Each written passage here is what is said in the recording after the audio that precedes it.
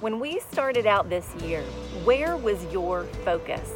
Think back, if you can, to when the clock struck midnight on New Year's Eve, and then waking up on January 1, 2020, what was your focus on? So many possibilities, the old gone and new things to come, right? Many people like to pick a word for the year.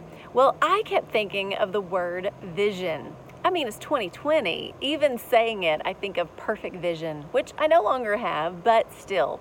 I was thinking this would be a year of clarity and fresh vision, a year to focus and clearly see where I've been, where I am, and where God wants to take me. A year to focus. Well, what a year it's been so far, unlike any other in our lifetime. As a result, my focus has shifted. Priorities change when a worldwide pandemic hits. Today, I haven't been able to stop thinking about where my focus is right now in these sometimes never-ending surreal days, surrounded by a virus and sheltering in place. I feel like I'm being forced to focus on things that I normally wouldn't, unexpected areas that need my attention. I thought about the loving hands of a father cupping the face of a very wayward and distracted child, softly yet firmly whispering, "Look right here."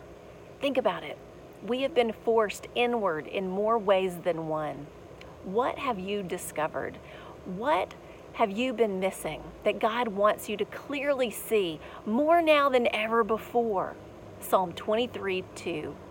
The Lord is my shepherd, I shall not want. He makes me lie down in green pastures. He leads me beside still waters. Many of you have heard that psalm before, but did you catch the "He makes me" part? Our shepherd is the Lord. We are the sheep. We follow and know His voice. Often He forces us to lie down. We miss the green pastures. We walk right by the still waters of rest. Our souls are depleted. Our marriages are struggling. Our children crave our attention. Work and keeping up with our calendar keeps our head spinning. Our addictions, attachments, positions, and unhealthy patterns keep us distracted, so much so that we walk right by what we truly need. We don't take time for what really may need our focus within our heart and our home. Do you know what you need? Or have you been focused on everything else but that? Walking right by, the sheep can't lead the shepherd. If they think they can, they end up lost from the flock.